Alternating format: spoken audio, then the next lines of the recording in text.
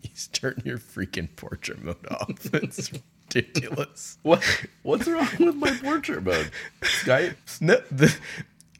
has a really bad imitation of portrait mode where it blurs your background, and I'm enjoying it. Are you not liking it?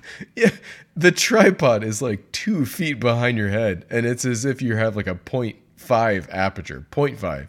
I got a new Logic Noctis webcam. So 0.4 aperture. What's in all the light? Welcome to episode 10 of the Correspondence Podcast. John, how are you doing this evening? I'm always amazing. How are you?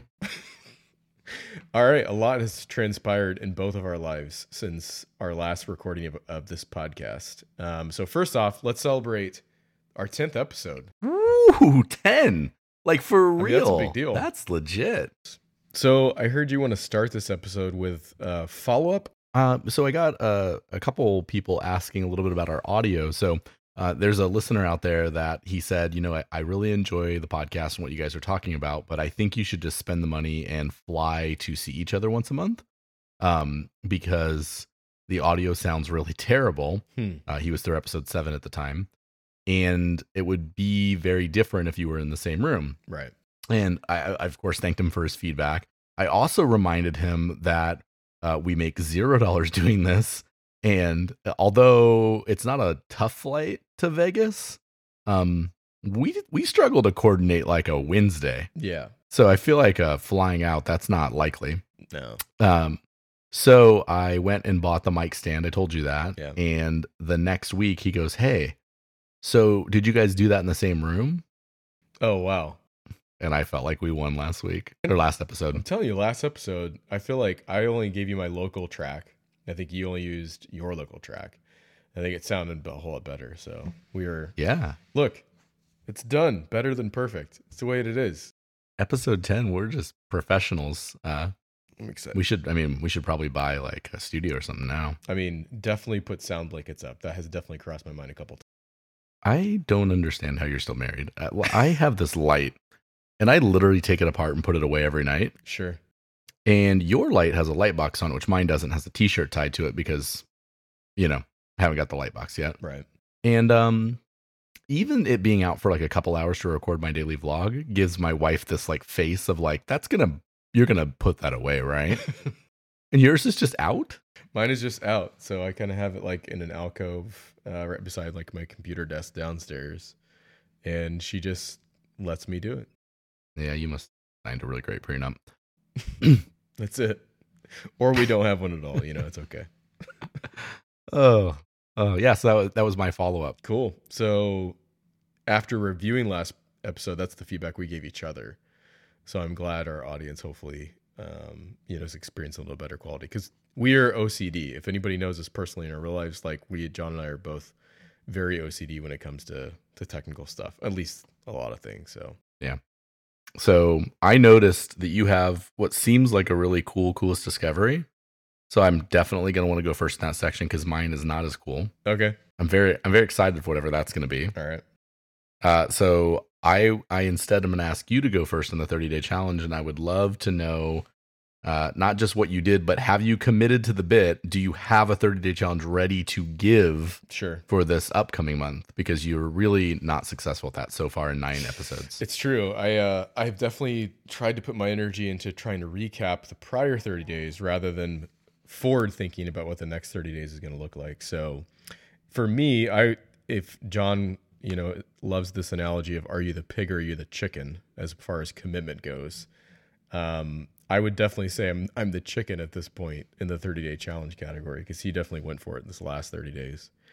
But for me, like my commitment last month was all have to do with reading, and once a day, take time out of my day to actually set aside time, typically read a chapter in a book that I'm trying to get through. And it's been really awesome. So I've been able to finish the book Essentialism by Greg McKeown. It's a great book really talking about it really talks about just trying to prioritize your life. And I like the fact that, in college, the speaker I sat underneath a lot had something called always take the high road. It was a little cheesy, but it's basically, we always encourage people to take the high road. Taking the high road means not choosing between the good and the bad, because anybody can do that, but choose between the good and the best.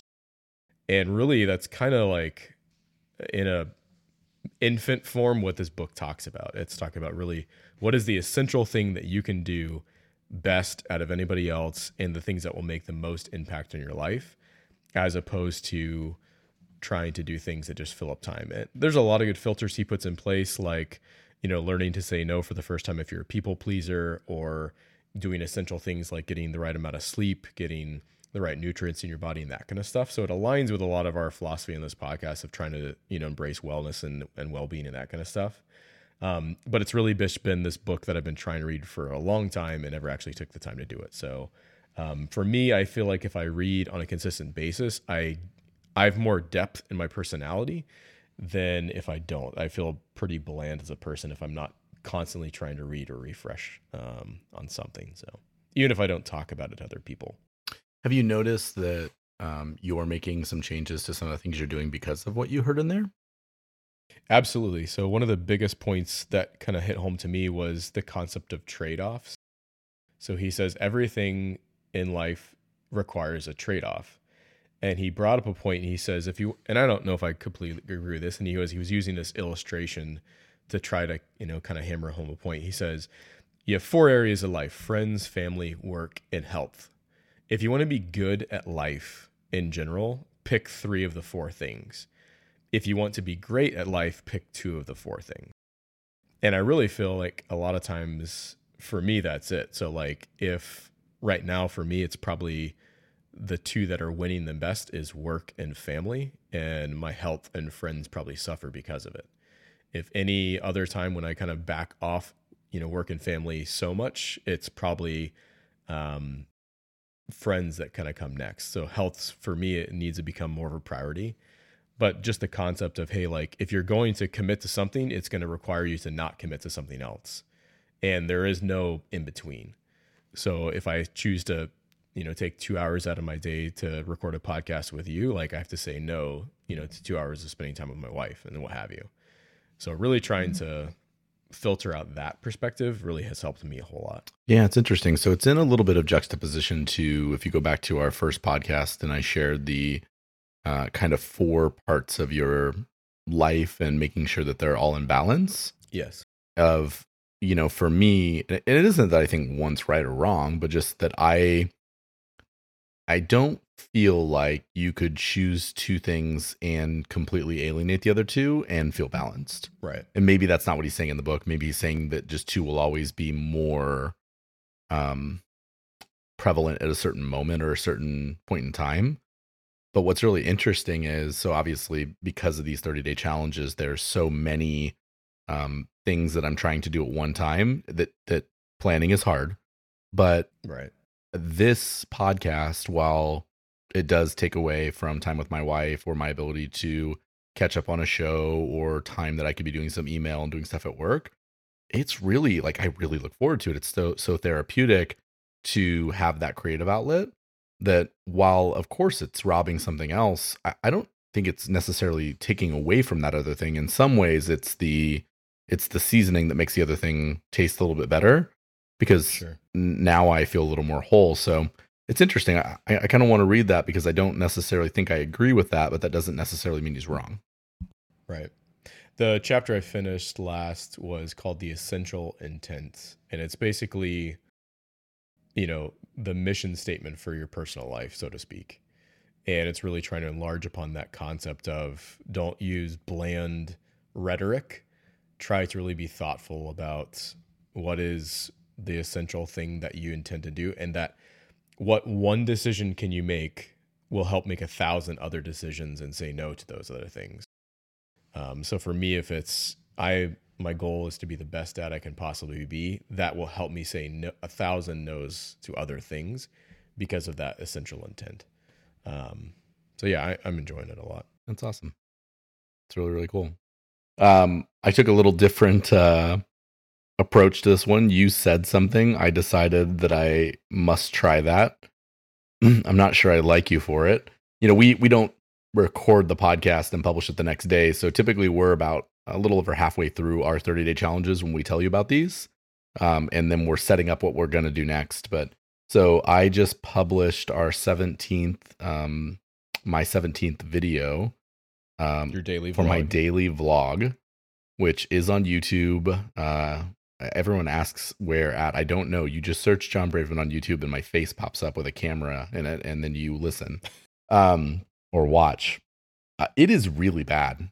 Like, it is almost, I guess it is the same. If I went back to owning a Sony NEX3 and if you just made me publish photos, Right. that's what it feels like. Sure. There's days when it's like, oh yeah, I really, like, I graded that video well, or I think I exposed it really nicely, or I got the sound right. Sure. I mean, never all of them at once. That's not a thing. But man, what's funny is the day 1, 2, and 3, the hardest part was like, I've actually never edited anything. So literally just learning how to use editing tools. And I downloaded all of them because it wasn't about deciding in that moment that Final Cut's better. It was about saying, well, let's try Premiere and Final Cut, DaVinci Resolve, and just feel like, what are the differences? Because if I'm truly learning, then I shouldn't have already decided what I'm going to use. Sure. By day 4, it was the other problem, which is I don't know what to talk about anymore. Yeah. I think I ran out of topics on day 5. Right. I was like, yeah, cool. I got nothing. Like, I had no plan today. I have like an 11-hour work day, and I didn't have time to write out a thought. Sure. And so I just kind of had fun with it. And I actually pulled out my phone and just flipped the camera around and made a video telling people, like, I'm not doing it. I'm going to bed. Sorry. Yeah. I say people, there's literally 2 people that watch every video. One of them's not even my wife. I can't even get her to do it. It's that bad. But 17 days or so into it, what's cool, what's terrible is the content. What's cool is I can open actually 2 different really powerful editing apps right now and put together. So I did a video about this podcast that I recorded 5 minutes before the podcast and published as we dialed each other on the podcast. And that was actually kind of cool. I felt good that I have the workflow down enough that I could make something, color grade it really quickly, throw some audio in it, make a couple cuts, add some B-roll, and then send it. And it's not good, but I at least feel like some level of competence. Sure. And like when John says he commits to a daily vlog, like what you meant was you're not just committing to a daily vlog, you're committing to a daily vlog on a brand new camera, never had experience in editing, and you're shooting log footage on that camera. Yeah. So literally it's like, I don't even say you're trying to drive a stick for the first time and you get behind a semi. It's past that, in terms of difficulty. It's been fun. I've been trying, and this is probably dumb because a smarter man would just say, for 30 days, leave the camera set up in the same spot and just record, talk, and publish. But I feel like each day I want to try to add another dimension to the concept, right? So like I tried to intertwine some B-roll, and what did that look like? And then I tried a multicam shot. That's not that. Don't do that. That's hard. Then I tried to do, yesterday was interesting because it's a really dumb thing, but I don't know. Did you get a chance to watch yesterday's one, or have you watched any of them? I've watched most of them, almost all of them. It's fine. I wouldn't be mad. So yesterday I tried one of those little scooters. I saw that one. And so I wasn't trying to shoot B-roll or anything. I was on the scooter and I pulled out my smartphone and I took a video. But because, it's 2019 and no one does anything right nowadays, I recorded vertical video. And I decided I wanted to intersperse it in what I was talking about and realized there is no good way to put that in the frame. So I was recording the vlog in C-Log in 4K that I was going to downsample to 1080p. Now I've got this video that's shot in 4K, but in, portrait mode. And so I looked online for like the best ways to create an effect on that one. And I found a couple that nothing that just stood out to me. So instead I just took 2 copies of the video file. I did a Gaussian blur on one of them, and then I made that fill the frame. And so you're actually seeing that same shot twice, but with a Gaussian blur behind one of them, which I don't think is a great effect, but for the purpose I used it was totally serviceable. Sure. And it's interesting because it's not like something I want to use a lot, but I was like, oh, I learned how to do a blur effect. I didn't know how to do that. That was cool. It's very like TMZ. Like if you see like a, Conor McGregor, hitting somebody with a chair, stomping his cell phone, that's what TMZ throws up there. Gaussian blur with the actual frame in front of it. So it's good. Yeah. I felt cool that I had figured out how to do that. Sure. Yeah. So I have 2 statements and then a question. So for me, from a story perspective, in other words, content, the episode that you referenced was probably my favorite, where you're like, I want to talk to you about this like clip. And you're like, I don't. And I want to talk to you about this, whatever. And in that moment, you're able to portray so much of like, because I do tech reviews and videos on my YouTube channel. And like, there are so many times I get behind the camera, I'm just like, I got nothing. Like, it was pretty tongue in cheek in that moment. But the other thing is, my favorite episode as far as look and color goes? What do you think it is? Look and color. Maybe me outside complaining about the DMV? No. I don't know. What? Episode 1. What? Very first one you shot. So it's like you in your exact setup right now, white wall behind you. It's lit well. The LUT you applied was great. Like it's very trendy right now with like, it's kind of like the bluish and the black tones and that kind of stuff. But yeah, like when you sent me that first video, I'm like, you've got to be joking me. I have been trying to color correct video for years. And in the first episode that John publishes, he just nails it. I'm like, that's just not fair. So as far as color looks, I think that was my favorite for sure. And I know you're experimenting with a couple different stuff, like with your light now and that kind of stuff. And to look, as soon as you get your light storm, like you'll be set. Like you literally just point your camera and you'll be fine. But yeah, as far as color and looks good, that was definitely my favorite. So the funny part, and the reason I pulled away from that one a bit, I'm actually using kind of the same LUT. I'm just using a little bit less of it. Yeah. Is that one, it was a little matte Diavella, and not in a bad way, but like it's a little teal and blue.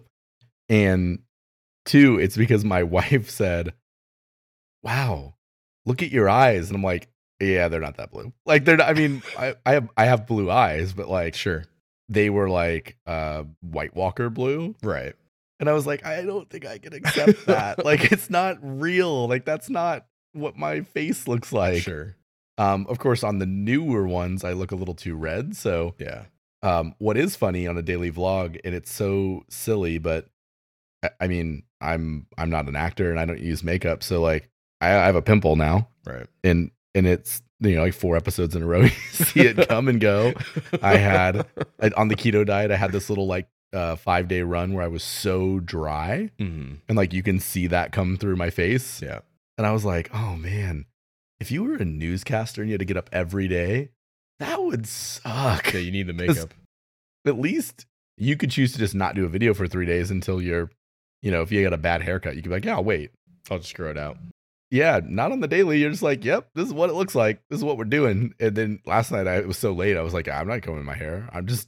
I got to record this and publish it to go to bed. Yeah. Because I am freaking tired. And for my audience of 2, I have to publish my damn daily video. That's it. That's more for you at this point than your audience. Like, yeah, totally. You got to commit to it. So what was your question? The question is, obviously, apart from the technical things you're learning about your camera and lighting and all the things, you think about when it comes to editing, that kind of stuff. Like, what's the biggest lesson you've learned? I think there is, whether it be a daily vlog you do, whether it be going to the gym, whether it be committing to reading to your kids, pick the topic. There is a discipline necessary in any of those things to say, kind of no matter what else is going, I'm going to do this. And you can make an excuse every day for why not to do it. There were 10 times that I could have not done it. I didn't do it one day, and it is literally because I fell asleep. I had nothing. I fell off the keto, knocked myself out of ketosis, and the next day, I mean, I couldn't even get through Game of Thrones. I was so tired. Wow. But there are 9 other days that it would have been really easy to be like, well, I had a friend's going away party. I can't do that today. Mm-hmm. Or I worked a 12-hour day. Like there was no time, or my kids were being crazy. And so the reminder had very little to do with vlogging, because there will not be a 31st day vlog. That's not, sure. I've not found like a Casey and Neistat passion for daily vlogging. Yeah. I still find it weird to walk through a group of people with a, Joby. Yeah, it's awkward. But what I did or was reminded of, it's actually helped me to work out more. It's helped me to do some other things in life a little bit better, because having that kind of discipline at anything, I think you sent me, there's a Marine talking about why we make our bed every morning. Right. It's an article. Yep. I'll have to find it. Maybe it wasn't you. But it's that same thing, right? Where you're just like, well, this other thing forces me to be disciplined in other areas. Mm-hmm. And so at 9:30 at night, when I'm really tired and I've barely recorded and I have to unpack the Godox and set it up because I put it away for my wife, I'm not thrilled. I'm not inspired. I'm not super excited to go post a mediocre video. Mm-hmm. But there's also, as soon as I post it, every single time I hit export, I go to my phone and watch it. And there's a pride in like, oh, you did that. Yep. Okay.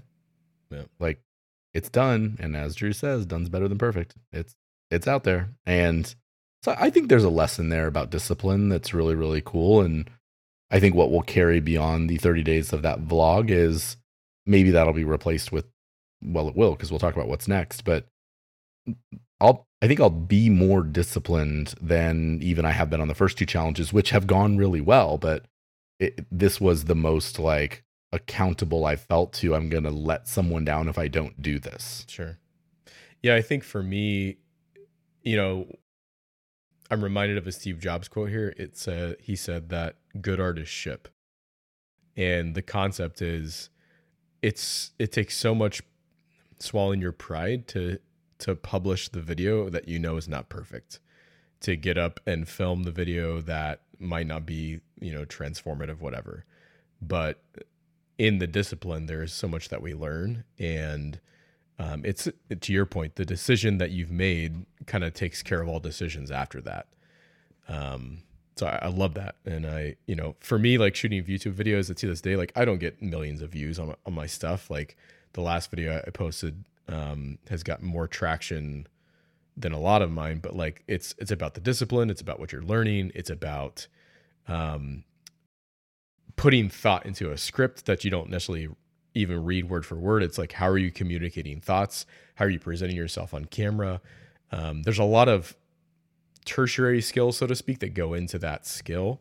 And yeah, it's just fascinating to me. I probably will never be a person that gets, millions of views on YouTube, and that's okay, but I'm enjoying it still. So I like it. You did get 500 or so people to watch the video about firmware. I did. I mean, it's pretty cool. Yeah. I really enjoyed it. Yeah. I was laughing because my camera's got a firmware update coming in the next couple weeks. Sure. And I am definitely going to post a response video and show you how much easier it is to install firmware on the Canon, because whatever ridiculous hoop you had to jump through to install it, I was watching it. I'm like, are we still downloading? Oh, yeah. On the Canon, you literally download the file, drop it on the SD, plug it in, and go. No. It definitely is a process. Yeah, I was.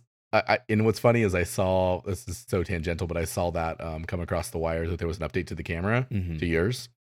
And I was like, oh, what's in there? And saw the eye autofocus thing. And that's actually what's in the Canon update too. Oh, cool. So I was like, oh, okay, yeah, that's cool. And then I saw the word time lapse and I'm like, oh, Drew. Drew can throw out his intervalometer. I know, my $20 spend that I have to take with me everywhere. Happiness. Dude, eye autofocus is going to be a game changer for you. You're talking on your 1.2, be able to nail tack sharp focus every single time on portraits. That'll be unreal.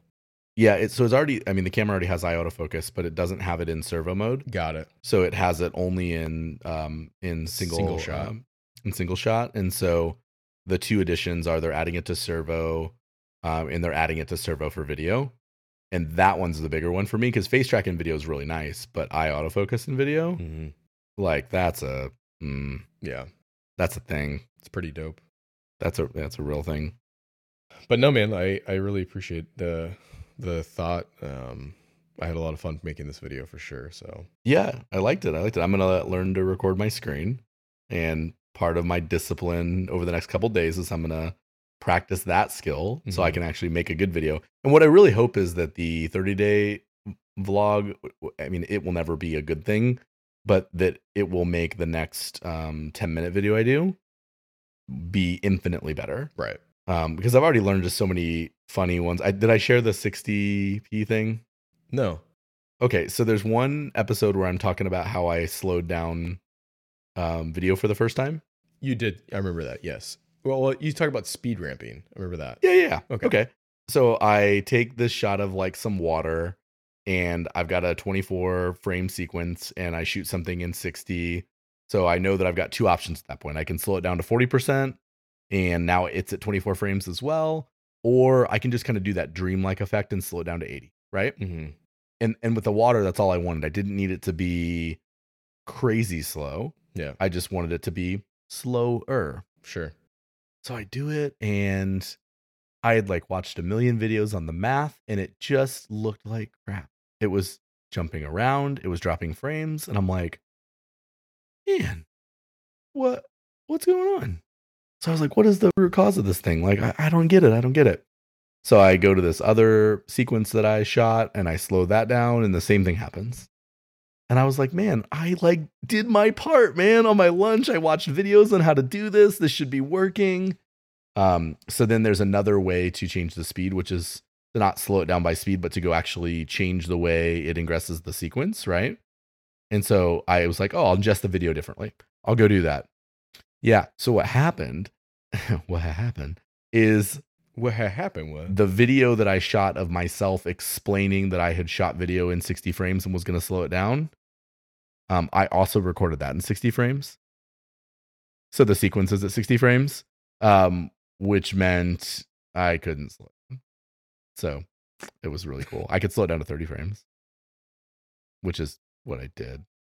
Yeah. That's pretty hilarious. I was going to go a totally different direction. I was like, maybe he forgot to double his shutter speed. Nope. I was so happy. I had done all the right things, and then I got it wrong. And that's actually, I mean, one of the hardest things about this whole thing is there's all this skill around editing that you have to do, but then there's also all these things about the shot that are so different than photography. Videography is so different. Sure. That made me grumpy. And then we're going to get to later. I have a photography question that is just irking my soul. And now I hate everything again. And I just want to return it all and just go back to not shooting anything. Your smartphone. Yeah. It's all hard. Everything's hard. Anyway, with that being said, I applaud you for your effort. And I truly, when you said, okay, dang it, I hate you, I'm not going to do it, I did not believe it. But then when I saw the first video, I'm like, holy crap, he's doing it. So hats off to you. I definitely have not had one that's been a 30-day challenge that's been that brave yet. So I'll need to up my ante here a little bit. All right, so getting on to our future 30-day challenge. Yeah, you actually came up with one. I'm so proud of you. You're like Marco, and you actually finally watched the topic for top 4 instead of making it up as you go. It's great. That's the way it is. So I would say, so since my wife has heard us doing this, she's done her own little 30-day challenges alongside this, and she has been running for 30 days. So her 30th day is tomorrow. Get it. And she's actually going to do a 9-mile run to meet us up for Chick-fil-A for lunch. So I'm taking all the kids up to Chick-fil-A, and she's going to meet us there after running 9 miles. So she's definitely a little more committed to it than I am. But we together are going to do like full-on keto and have already started. It was funny because we went to Costco, got a lot of meat because in keto, that's what you need, meat and veggies. And I was driving home the other night, and I was like, hey, like, what are your thoughts for dinner or whatever? And she was like, hey, have you already finished the fish? And I'm like, yeah, we finished a couple of days ago. She's like, I feel like all that went really quick. And I said, yes, it's because that's all we're eating right now. So we definitely are going full keto as well, and hopefully we'll pay some dividends. So Nice. So you started that already, or you're going to start that on May 1st? we're gonna start it on May 1st. But you've kind of like started some of the.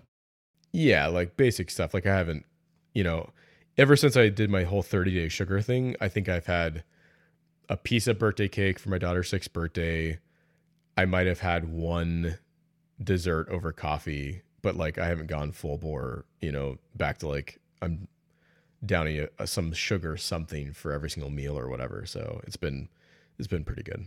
Yes, I mean, if you watch the videos, you know this, but my warning is I have not had any. There's been no cake. There's been no chips. There's been no cheating. Like that's not been a thing for me. I've not had any need to do that. But I knocked myself out of ketosis in a really innocent way. I actually ate a lot of meat. We had some friends over, did a charcuterie board, and ate a ton of meat and cheese, and just I overindulged on the calories, and probably had a glass of wine more than was my carb limit. And man, after you go through the keto flu, I'll go with twice. There's no birthday cake that looks good enough ever. Like, because you're just like, no, I know how bad that's gonna feel. I'm good. I'm not doing it ever again. So it only takes one mess up before you're like, yep, I'm good. That's awesome. Yeah, so that's what we're committing to going forward. Nice.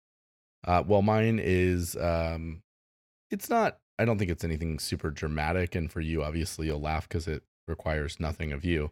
But so in doing the keto diet, I did not stop consuming alcohol. I just changed dramatically the type of alcohol and how much. So obviously, the amount is far less because you just can't drink a lot. Beyond the part where it'll knock you out of ketosis, the hangover will kill you. Like, I mean, it's about a glass of wine before your head just throbs. But I have saved carbs. I totally just know that feeling. I know you do, yeah. I've saved carbs every day to have a glass of wine or two, and it's a lazy version of keto. So the first part was really instant, and then the second part kind of plateaued, and so I'm down like 16 pounds, but the last like 4 pounds have just been really slow. And I don't want to go into June without being where I want to be or close to it. So I think the 30-day month of May is going to be to completely remove alcohol from the story as well. I'll still retain the other the gratitude journal is not going to go anywhere. I'm not going to stop doing that. I'm not going to stop with the working out. And I'm not going to stop with the keto, but I'll layer that on top of it too. And so I think that'll probably have a pretty strong impact on my results, but also it'll be a nice head clear. I probably don't need to drink as much as I do. No one probably does. So it'll be a nice positive to use what I talked about earlier about disciplines to force myself to make some better decisions. And if you know you're not going to have a glass of wine, it encourages you might as well just run another half an hour, because you're like, well, what else am I going to do? I don't watch TV. So I might as well just listen to more podcasts and work out longer. So I think there'll be this extra benefit on top of it that I'm really excited about. Yeah, that's awesome. I think it's a big commitment for you for sure. Yeah. So that's cool to hear. Coolest discoveries. Mine is not, it's not crazy. You probably already know it exists. But it blew my mind today. And it was an Insta purchase, and I love the name, but I like the product way more. So the name is cool. It's called the Anker PowerCore Fusion Power Delivery Battery and Charger. It's a lot. I know, it's a lot of words. So Anker is a company that has been around for a really long time, making basically anything to do with a battery. So really good power packs, really good cables, and they're just a pretty decent company. So I use a lot of USB-C powered devices. My notebook, my tablet, they're both USB-C powered. And And is your camera USB-C? it is USB-C as well. And when I travel, I use an Anker dual port charger that's two USB-A's to charge like my phone and my watch. And then for my computer, I have the standard USB-C brick that I can use for the computer. I could use it for my tablet. And then I can even use that to power my Nintendo Switch and my camera. So I saw this device today, and it has a USB-C fast charging port up to 30 watts, which is great for a camera.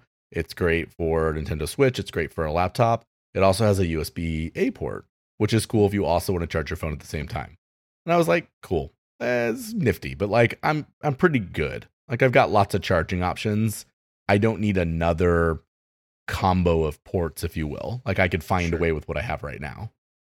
Until I realized that this amazing, glorious little device, this little beacon of joy, it is not just a charger, but it in fact has its own battery pack built into the charger. So it looks like just a regular power brick, but it's a 5,000 milliamp battery that gives you 23 extra hours of battery life for that smartphone. Wow. It could charge your laptop, which means for me, I can be out in between locations at work, or I could be on a flight or whatever. I can notice my laptop's dying, and the same device that I'm going to use to charge it when I get back to the hotel also becomes a battery pack, which I hate carrying because that extra weight's dumb. And I never need a battery pack enough to really care about it.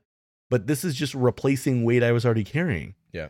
So it has no negative side and only a positive benefit of being able to charge my devices when I want them to, and also being a dual charger when I'm using it.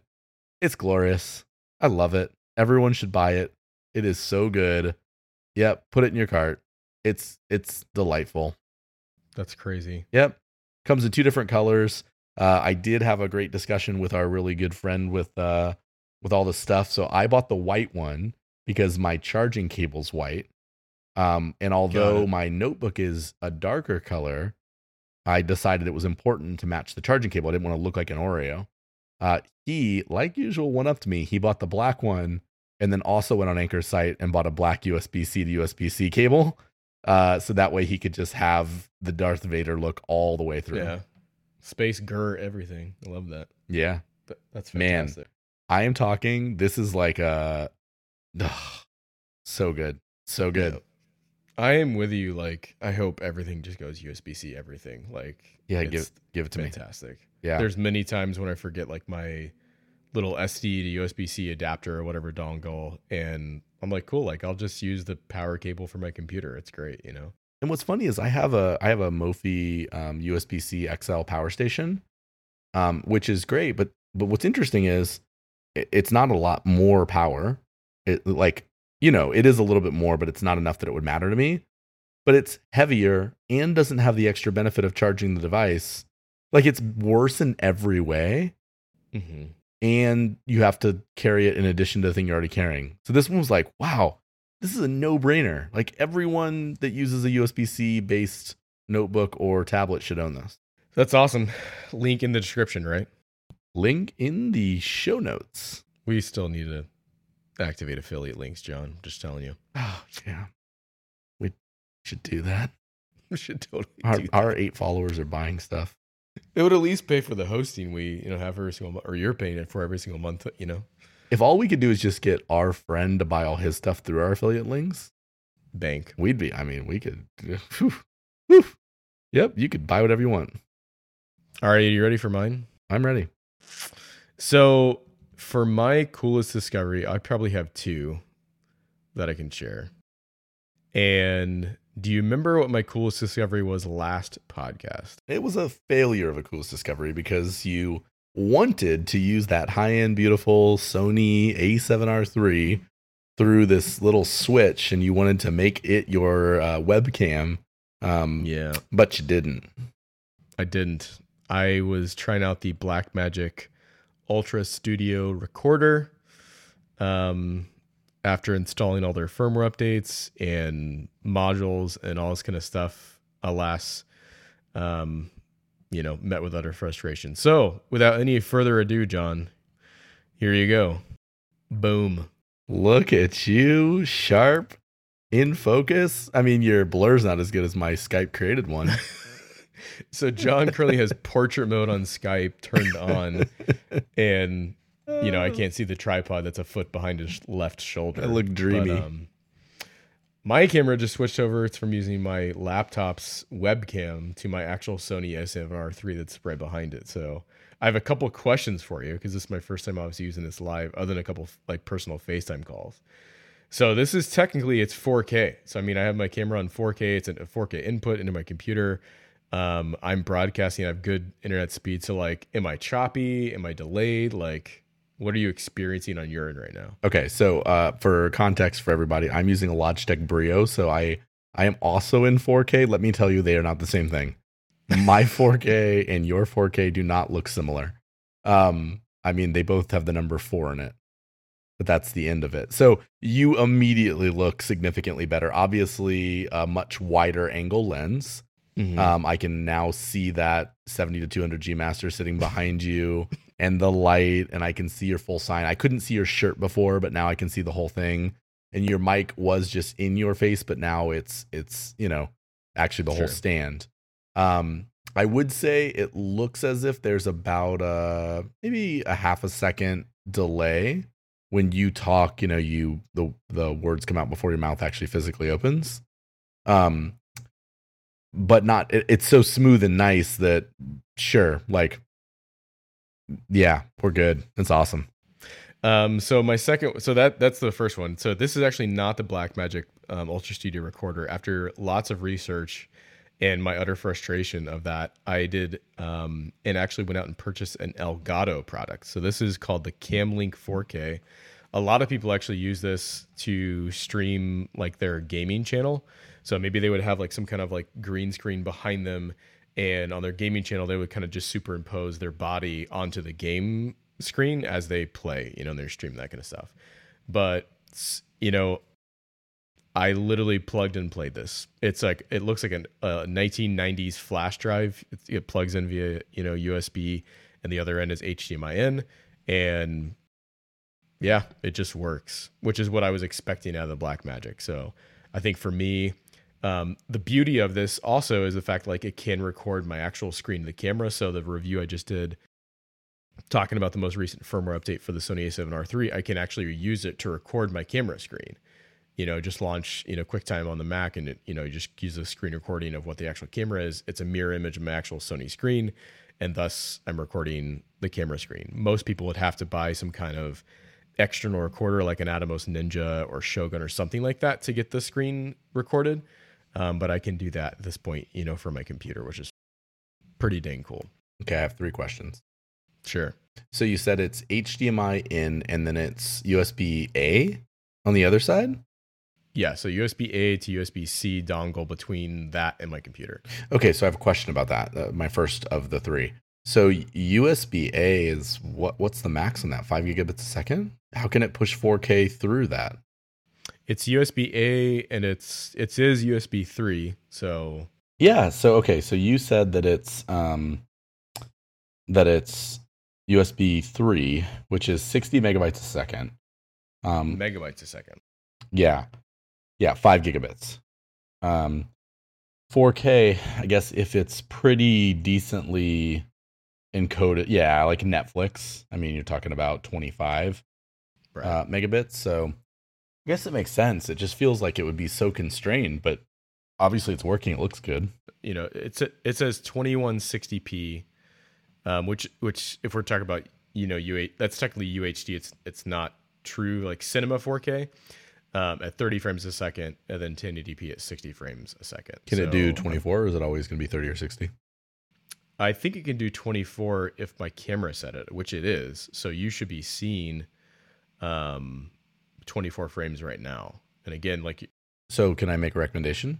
Sure. So I think that's an interesting point. So I think you should switch to 30 or 60. So 30 on 4K, because if you're not recording for film, you're recording for a monitor, right? Which I actually wonder if you change that right now, if that'll fix the choppiness. Do you know what I'm saying? Because my monitor's not going to display that in 24. So now I'm 4K 30 at a lower megabits a second. So it's 60 megabits a second.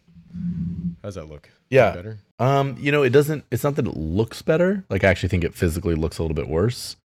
The delay's better. Yeah. There's just less jumpiness in it. I just think it matches the monitor refresh probably better.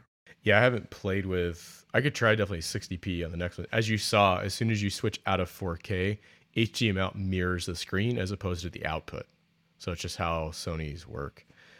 So it's really interesting. But Okay, I have two other questions. sure, So this is again, it's called the Elgato Video Capture Camlink Camlink. 4K.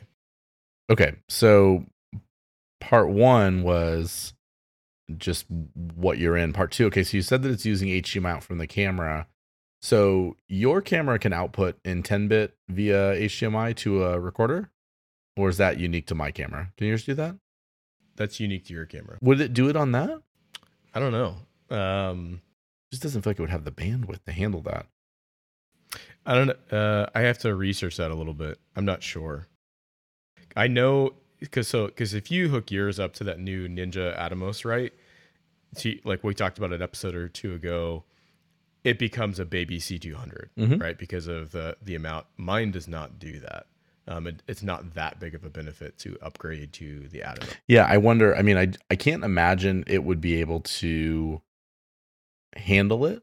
I think that would be probably. I was trying to find a way to get around buying an Atomos one day. Sure. I mean, if you just buy a Shogun, then I could buy an Atomos. I wouldn't feel so bad. Okay, so that was part two. Is just could it be used as an external recorder that way? And then I guess so you can just record right into your computer. So this could also be a way that you could, if you didn't want to record in body and shoot a video, you could be recording right into one of the said editors, right? Yeah, SSD. So like what you don't hear, I could put my Mac up to the fans on my computer. Yeah, they're humming. Yeah, so it's definitely taking care of the encoding process right now a lot. Sure, and I just have Skype and Safari, and that's it running right now. So yeah, interesting. What a cool product, though. Yeah. So the funny thing is, it was hard to get. You go to Amazon, they're charging twice the price for it on every reseller. Best Buy is sold out, and the only place I found it was Newegg, actually. So they have like, if you go to their like shop now section or buy now, there's 4 major retailers that pop up there, and Newegg was literally the only one that had it still for $129.25, huh? That's it. So it's about $20 cheaper than the Blackmagic, and it actually works without me pulling my hair out. Yeah, what a cool product. I mean, I think they're probably hard to get because that's probably a Twitch. You know, everyone that does Twitch probably owns one of those. Sure. It is interesting with the era of USB-C that this just isn't easier. Like you would think, theoretically, you should just be able to go USB-C into your computer and do this. I don't actually understand why it doesn't. Yeah, and I want to think that it's more limitations of my camera than my computer, because I fully bought like all the right adapters and cables and stuff, and to know like nothing showed up at all. Like it was not. It even didn't even look like different on my camera, like how that kind of switch over is as soon as you put HDMI out, it didn't even register.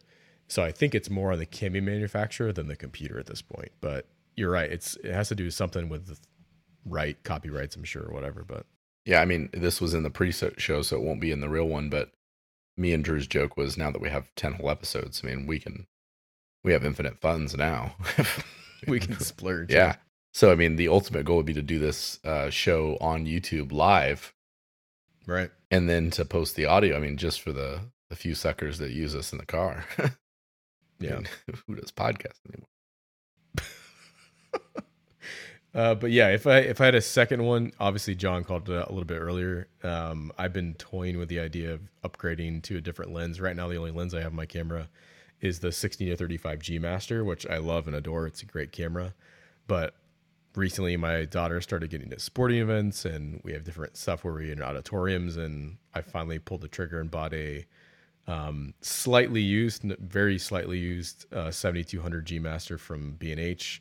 Saved about $350 by buying it used. I can't tell the difference. It looks new to me. And that would be my second discovery. So I love it. Well, it's a great second discovery because of my complaint that I'd like to have. So maybe all right. I would love you to just, not all of our audience are into photography. So when you say a 70 to 200, like, what does that mean? What types of shots does it allow you to get? And what's so impressive? Because it's a giant lens. Like, that's one of those lenses where when you pull out your camera with a 16 to 35, it clearly looks like you have a professional camera, but half the population also thinks maybe you went to Costco and bought a box like they did. Sure. When you pull out a 70 to 200, no one is wondering anymore. Right. If you are using a professional camera, if you know what you're doing. So tell me a little bit more about what that lens is, and I'll use it to tell you why I'm so angry at photography. Sure. So it's called a telephoto lens, meaning it can get shots that are very far away. So at the front end of the lens, like ultimately I bought this lens to be a portrait lens. The 35 served me well for a couple different occasions, but like there was just a couple times where I could see some roundness of the face, a little bit the distortion on the 35 angle and trying to take, nice headshots. And I just wasn't satisfied with it all. But mainly, for me, it's trying to capture video from a distance where I have no, my feet aren't my zoom option at the point. It's not an option. So at the 200 end of this lens, I can get super close, have a great frame of stuff, and not lose resolution in the process. And people say, I have a 42 megapixel camera. Can't you just crop in and eventually it'll be like the same thing as the 200? Yes and no. So like your focus point when you go to focus a 16 to 35 and crop in is at the 35. So if I crop in, I'm still going to lose something, whether it's focus or detail or what have you, rather than just putting a 200 millimeter lens on it. And from the get-go, have that zoomed up close-up shot where everything's crisp and detailed, and I want the focus exactly where it's supposed to be.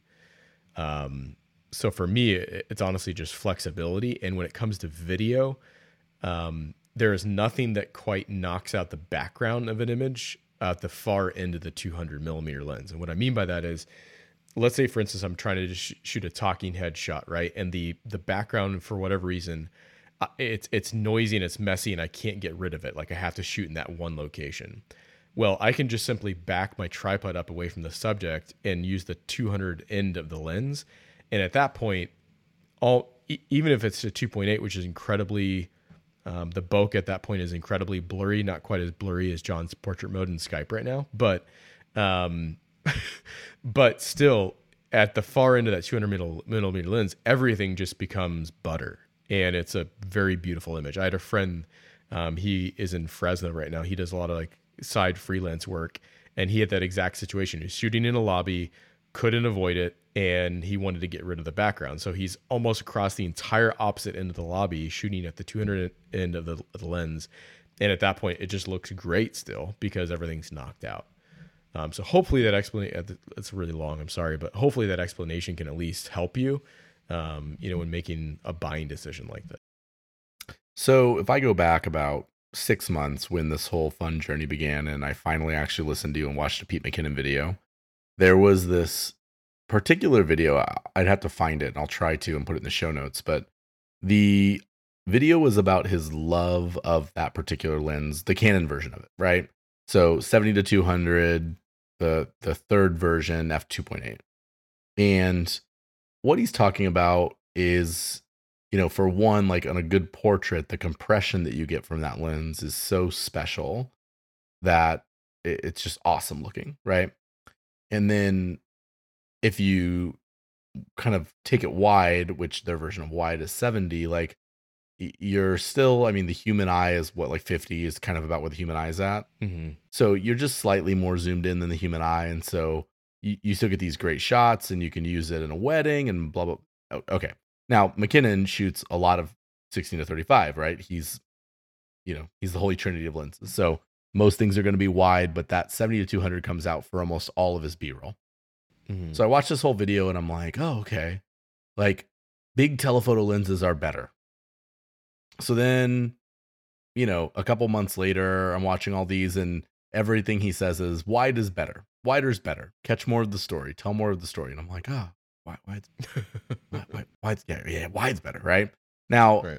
I think I told you before, 50 is like my favorite focal length. I just think it's beautiful and it's really, really wonderful. And I really like it. But I've been shooting on a 35 pretty much every day for the last month because I use that for the vlog. and I can't wait for the 15 to 35 to come out for the RF mount, but it's not here today. And I really don't want to do the 16 to 35 EF because it's a lot bigger. And even though it's a great lens, like I'd just rather wait for the right one to come out. Yeah, technically non-native. Yeah. And then, I mean, that's, on this system, it's pretty good. But anyway, so whatever. All right. So I feel good that I have like this fundamental understanding of photography and lenses and shooting wide and shooting tight. And I know I want to own the Holy Trinity eventually. Like give me the 15 to 35, the 24 to 70, and the 70 to 200, all at f2.8. I've learned from you that f1.2 versus 2.8, it's not that big a difference. You don't need that much bokeh. Have the prime for the right moment, but live with those and be fine. And especially when you go on a trip, right? So if you could take a 16 to 35 and a 70 to 200 on a trip, you probably are perfect with just those two lenses. Yeah. Okay. I thought I understood all of that until yesterday. Okay. So I'm doing what I always do now, which is watching my 14th or 15th YouTube video of the day. I hate you, by the way. Again, the reason John says that is because John didn't know what YouTube was 6 months ago. No, I just didn't want to watch Good Mythical Morning, if that's okay with everybody. Okay. So I'm watching this guy, and he's a professional portrait photographer in Miami. And he is talking about how, one, you shouldn't shoot on a prime, and how amateur photographers believe that shooting wide open in portrait is right. And professional photographers know it's never right. Mm-hmm. And I was like, all right, little clickbaity video. I'll watch you. This guy goes. And then he proved it. He shoots a model at f1.2. And then he shoots at f11.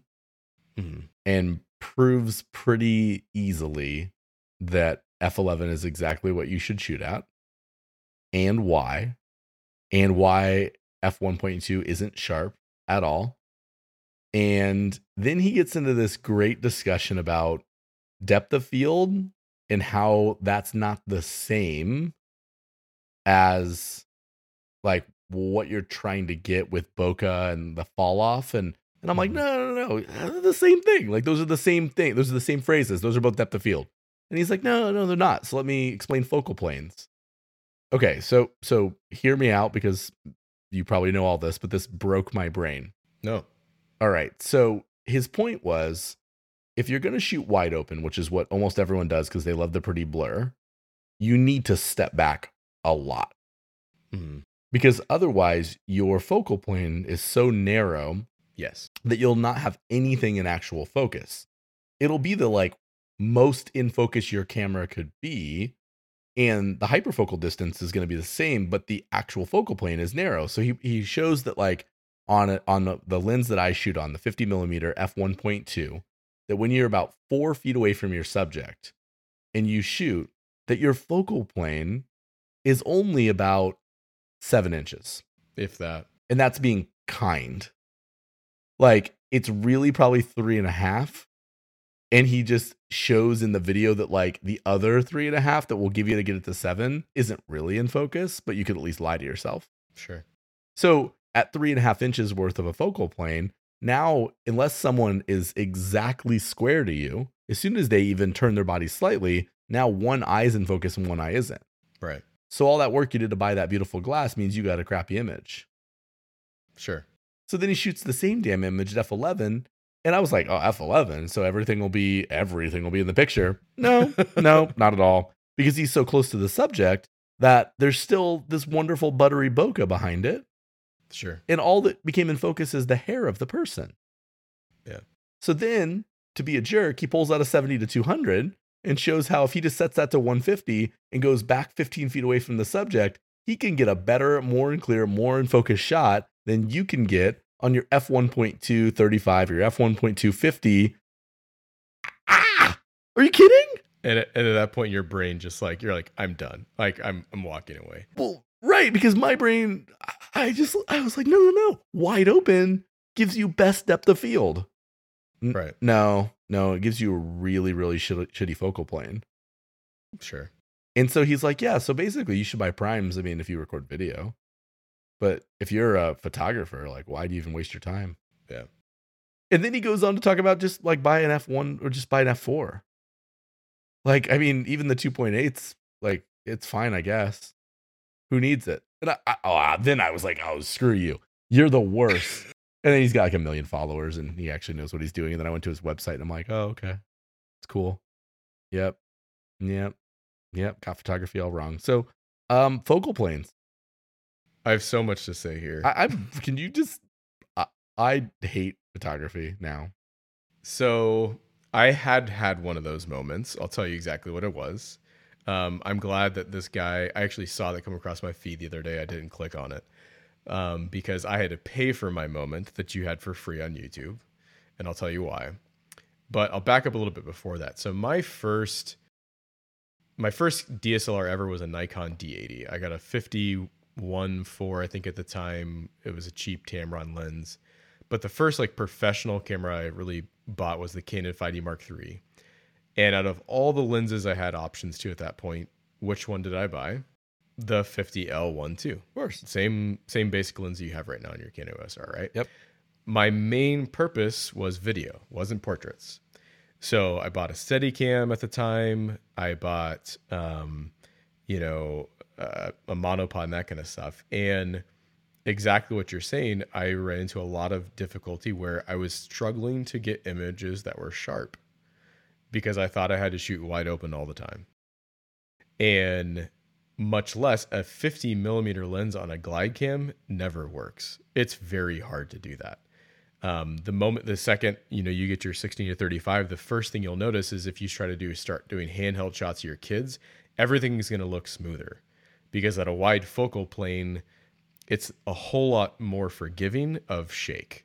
So that those little wobbles that you see like on your, handheld footage now with your 50 disappear on a 16 because it's just wider. There's more to cover.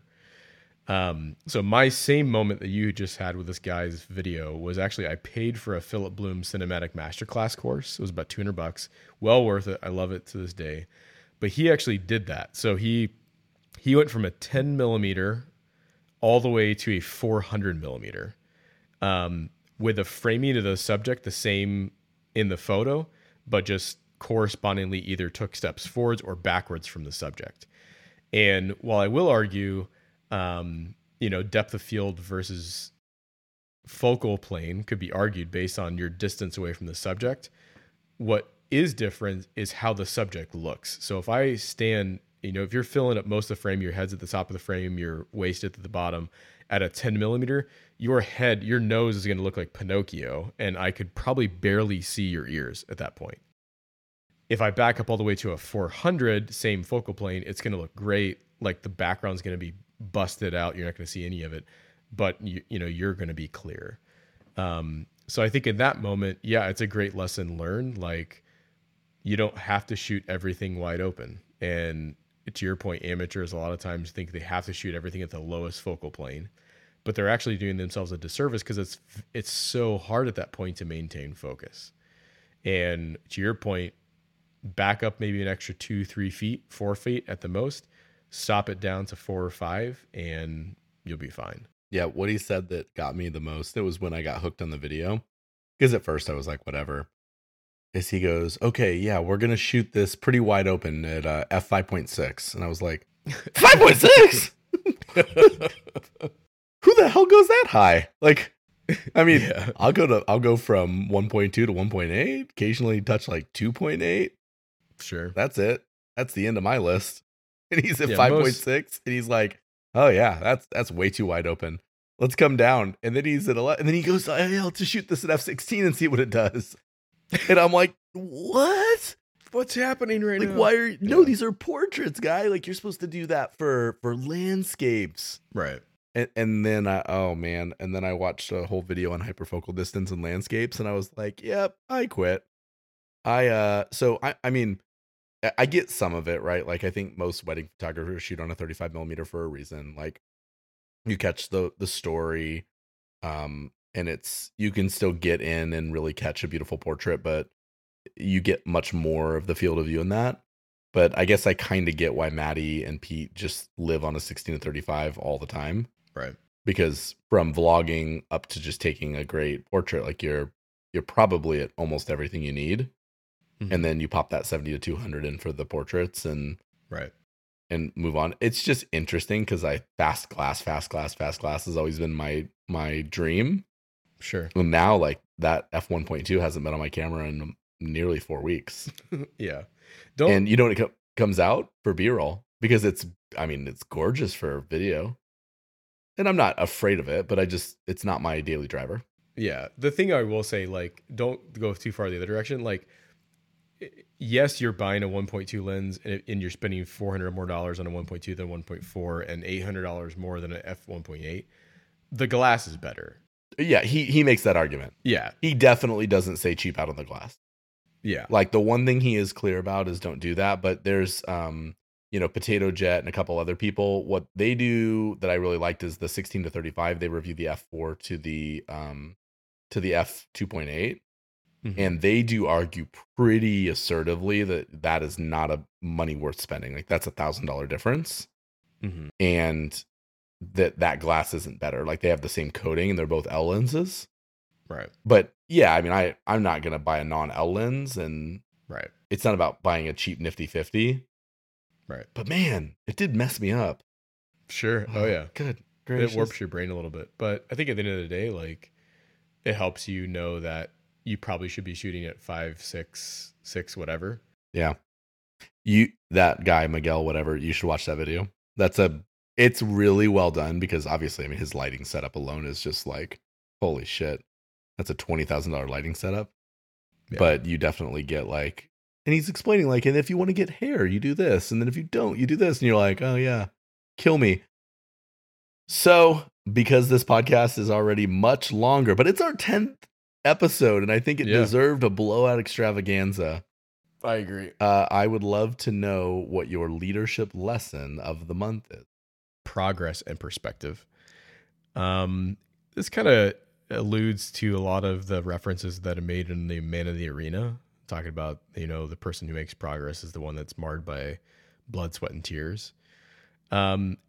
There have been times recently in my job where when you're in the middle of the work, often looking out, it looks like, man, you're your own worst critic. Am I ever making any progress? Is things happening? And then you have moments where you get to take a step back and measure the work that you've done. And you get to say, holy crap, like the progress we've been making is so significant, but I couldn't see it unless I took a step back. So in the middle of it, I think the biggest thing I would say, like, try to have the perspective every once in a while to take a step back and not just work in the work, but work on the work. Because it's in those moments you get to really kind of celebrate the success you've had, even though it doesn't feel like it in the moment, because you're so in the arena, so to speak, getting, punched in the face. So to, if I can say that, take time to take a step back and actually track your progress and how you're doing, and it'll give you some really good perspective. Yeah, it's awesome. We were definitely in a conversation today about that same thing of just how do you bask in it a little bit and spend time really observing it from what's actually happening versus what you think is happening. So mine, I wrote in there about planning, and we've talked about this a little bit before, but I was reminded I was spending some time with a new leader and talking about how they set up their day and how they set up their time, and this has been a standard practice in my leadership experience. If I go all the way back to about 14 years ago, maybe 15 years ago, I went to a Franklin Covey class around planning. And my boss took me because I was really, really bad at it. I was really quick, and I could remember a lot of things. And so I did not have any systems to control my crazy. There was nothing there. So I just did. And every day was just a constant surprise of whatever's going to happen. And he took me to a Franklin Covey class. And I remember going and thinking, oh, this is outdated. These planner things, like, I haven't used a plan. I had a Palm Pilot and then a smartphone. Like, who's going to use a planner? But the Franklin Covey system, that idea of having a calendar, having tasks, having these different ways of capturing what's going on in your life. It's funny, look at any smartphone right now, and those are apps that are included with your phone from whatever vendor you buy. And so the ideas aren't new or unique, and they haven't gone away. But the system is still really, really good. And so what's interesting is, with every leader that I've ever gotten a chance to serve, we have the same conversation about kind of how do you set up your time and do you plan really well and how do you compartmentalize? And there's a million apps to use, and I have the ones that I really prefer, but the concepts aren't relevant to the app. You can use a paper planner and get to the same place. It is about these two ideas of like documenting all the things that you need to accomplish and then taking the time to prioritize each of those items into the ones that are, in the Franklin Covey world, the A-class ones, which are you're going to lose your job or your family if you don't do. Then the B's, which are like, you got to get these done. And the C's, which would be nice to do's. Right. And everyone thinks everyth's an A1. And when you really go to that idea of like, well, you're going to get divorced or fired if you don't do it. Yeah. Well, no. Well, then it's not an A1. Some might say the essential things, right? Yeah. Like it's probably a B. And it doesn't mean a B can't move into an A, but it doesn't start as one. Sure. Like it gets there because you don't do it. And if you don't pick up the dry cleaning for long enough, you might get divorced, but probably not on day one. Right. That's probably not where that is. And it really got me thinking about just life in general this way. And, I think you and I have talked about using your calendar to plan out everything from this to working out to waking up. And it isn't that I want to get to a point where my life is so prescribed that if I don't have my calendar, I can't function. That's not my goal. It's not aspirational for me. But I do think stepping back every single month to kind of plan out how you think the month is going to land. And then looking at your calendar and this is something I do with a task manager. I categorize each of the tasks, whether it's related to kind of my personal growth or whether, well, it is really about those four things I said before in body and being. And what's interesting is you get done planning out your month and then you tally it all up and you go, oh, everything on here is related to the podcast, but nothing on here is related to my faith. Or everything on here is related to work, but none of it's related to my relationship with my wife. And it's not that they have to be in perfect equality. And back to the initial part of this podcast, like I just believe there has to be a good balance where you look and you can say, man, I'm going to feel fulfilled in all the buckets of my life by doing these things. And, I think for any one of us, no matter what you do for a living, where you spend your time, taking time to really plan out your life and to your own point, to step back and just look at it and say, where am I? Where do I hope to be in the next 30, 60, 90 days? And do I have a plan that actually serves to get me there? Or do I have a plan that's going to cause me just to sit here and still complain about how I'm not where I'm supposed to be? Sure. And it's never felt more real than right now with this silly vlog you've got me doing, because if you don't plan for that, then you won't do it. Sure. But it's also forced me to think, okay, well, what skills do I need to build in the vlog that will serve to do the YouTube video that I really want to do 60 days from now? Yeah. And then, oh, by the way, is this thing that I'm doing actually helping with my relationship? Is it helping with my work? Is it helping with other things in life? And so it really challenges me to want to do that stuff. And so, planning's been a topic of our podcast, I think, from the very beginning, but I was really reminded of it this last month with a few new leaders that need that help of like, yeah, I mean, I can give that advice, but I actually need to take it as much as I give it. Sure. And it's really easy to slip out of that habit. And I think April's a really good time because you're 90 days past when you started this whole journey, and you should be pausing right now to look back and say, all right, well, it's been 90 days. Yeah. Am I on course? Sure.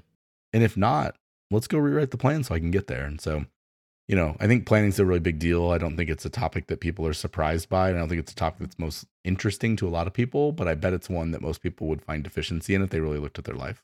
Yeah, I definitely agree.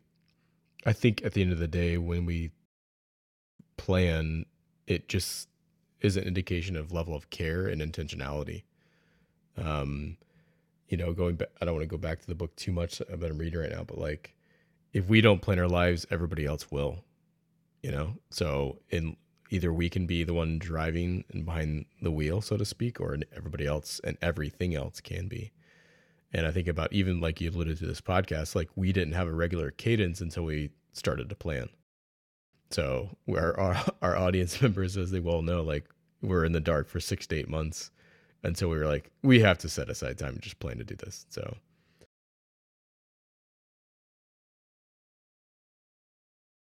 Well, if we continue to make 2.5 hour podcasts, we might have to move it up to more than once a month.